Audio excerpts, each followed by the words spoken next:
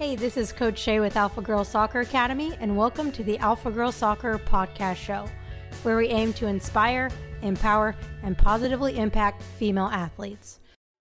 Welcome back, guys. So I've got a super important topic that I wanted to talk about on today's episode that it's not talked about quite enough, in my opinion. So as athletes, we tend to get wrapped up in our identity in our sport as an athlete. And I am completely guilty of this. I struggle with this a ton when I was done with my sport. And it can also be true for parents and coaches. So it's super important, and this is why we're talking about this, is super important to find your identity outside of sports, because one day you won't play sports anymore. And even if you're playing until you're 90 years old and have a broken hip, you have to find your identity as a person, not just as an athlete. Because if you are tied up in your identity as an athlete only, when you get done playing, you're going to have to find yourself. You're going to have to figure out who you are. You're not an athlete anymore, so who are you? Okay, so the first thing that you need to do in order to find your identity outside of sports is to realize that sports is what you do. It's not who you are. Again, sports, soccer is what you do. It's not who you are as a person. Okay? So this one is extremely important. It takes a little bit of self-awareness, a little bit of thought to figure out, who am I? As a person, who am I? Okay? And number 2 is to find new passions, learn new things, gain confidence doing things other than just in sport. When you gain confidence and you try new things outside of your sport, you gain confidence as a person, not just in your sport, but you gain confidence as a person, which is going to help you in your life after sports. If you're only confident in your sport and you have your identity tied to your sport, then when you're done playing, you're only going to be confident as an athlete. You're not going to be confident as a person.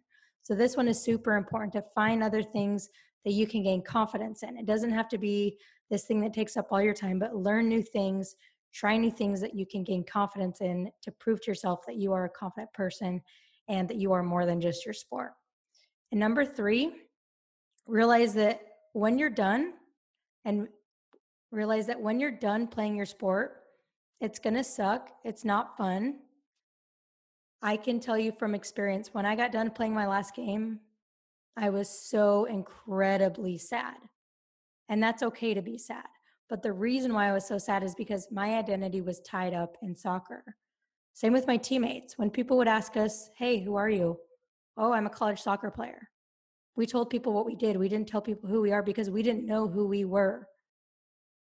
So I want you to think about, who am I outside of sports?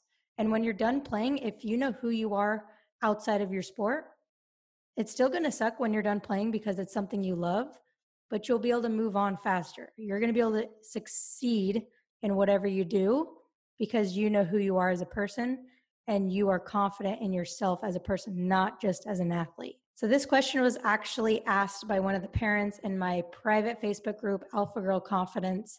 So if you're a parent and you have a daughter, this group is a must. This group is awesome. I post a lot of cool stuff. I go on there live. I do free workshops for your kid. So go join us in that group. It's called Alpha Girl Confidence. I'll post a link in the show notes below. But I hope this episode helped you.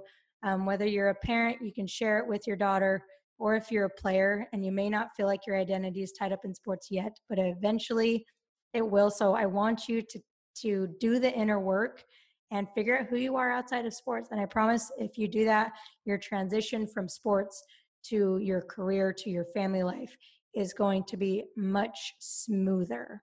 Okay, so, and if you enjoyed it, please let me know. I'd love to hear your feedback. Send me a DM on Instagram, on Twitter, on Facebook. So let me know if you enjoyed the episode, and I will see you on next week's episode.